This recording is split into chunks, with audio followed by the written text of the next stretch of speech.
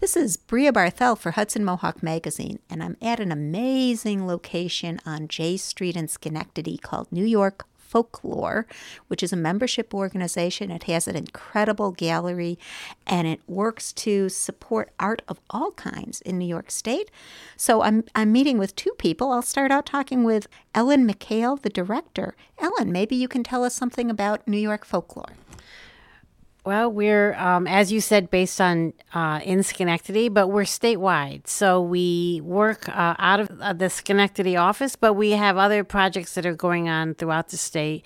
And our mission is to support traditional arts and culture wherever it's found in the state. So we work with artists, we work with community-based organizations, we work with what we call community scholars who are maybe documenting their own communities.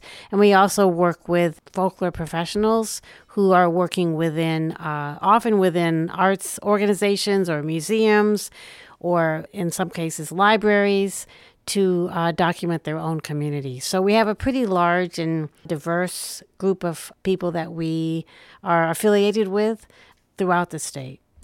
And I love how you stress that it is the documentarians, but also the actual artists. I love coming to the gallery here because there's such a variety of crafts and skills represented. Tell us just a little bit about the kinds of artists you work with. Well, we try to change the gallery exhibition about 4 times a year, and we try to represent, in many cases, an individual artist. So we work with individuals who come from newer communities. In the past, for example, we had an exhibit by Altine Stoya, who is an iconographer, and he had an exhibit of his iconography work from the conception phase up into the completed pieces. We've had exhibitions of Noah Corey, who's a blacksmith.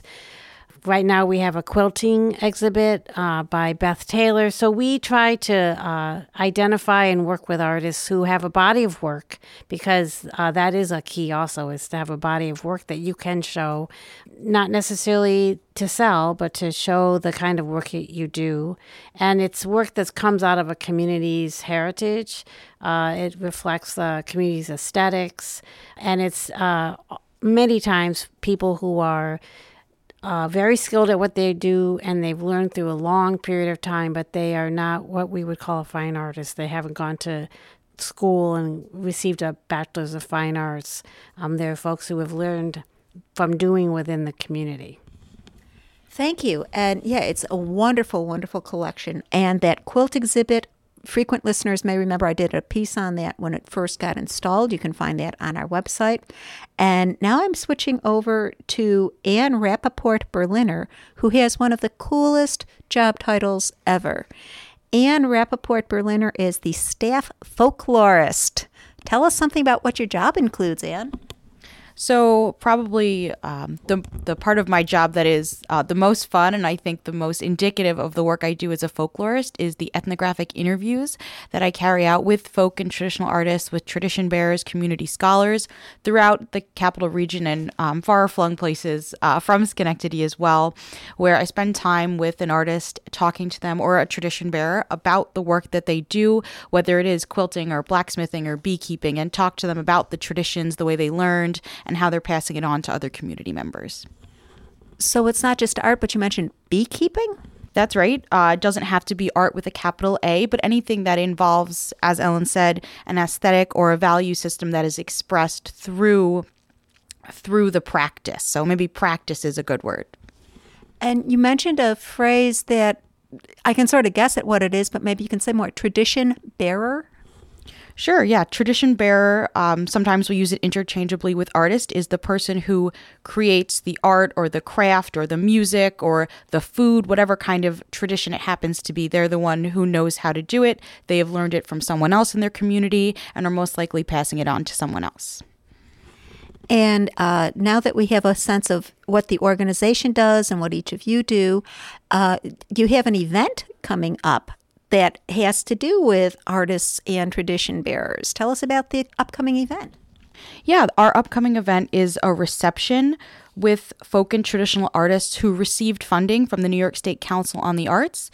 So likely they received one of 3 kinds of grants. probably the most well-known in the world of folk art and folk life are apprenticeships, where master artists in the Capital Region are given a grant to pass on their craft or their art or their tradition to an apprentice, to someone else in their community. So some of the apprenticeships this year were iconography, and that was Altine, who was mentioned earlier, classical Indian music, Ghanaian drumming, dressmaking. A variety of apprenticeship grants were awarded this year, which we're really proud of because it is really indicative of the work we do.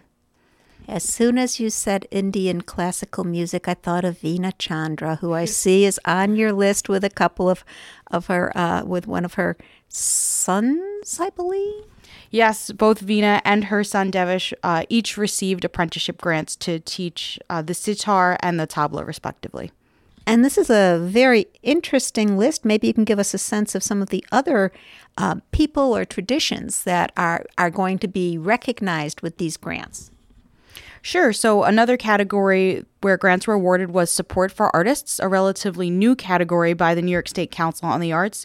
The goal of them is to give support to artists to be able to continue to create their work and their body of work.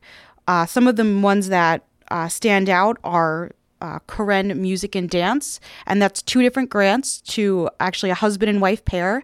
The wife, Eshwe, does dance, and her husband, Pina, plays the harp.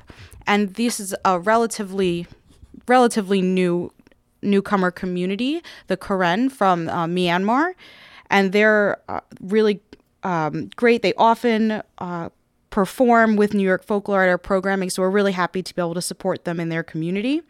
Another artist is Zorky Nelson. I mentioned earlier the Ghanaian drumming. He, in addition to his apprenticeship grant, also received a support for artists grant, and he is going to be creating a Pan-African orchestra for the Capital Region, which is something that he was involved in before he came to the United States. So we're excited to be able, again, to support him and the continuation of that project. So these are people who have come from other countries, still bearing the traditions of those countries. And yet, one interesting piece I see on here is African American hair braiding. Yes. So folk art, folk and traditional art doesn't necessarily need to come from an immigrant or newcomer community, although that is a large community who we work with.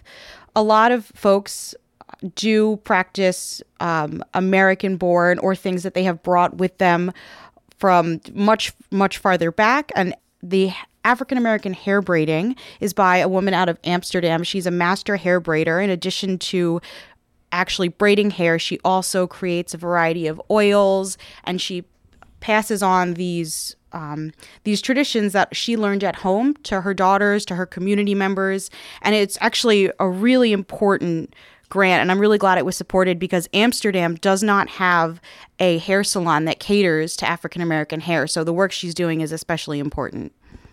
That's terrific. Now, you mentioned some foods, and I see on the media advisory that there will be food at this event. Let's hear about the food.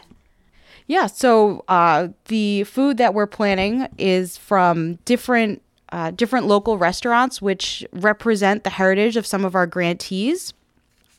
We're going to have a lot of halal food because quite a few of our grantees are Muslim, so it's important that we're able to feed them, and that's from a restaurant called Halal Barbecue on Central Ave in Albany.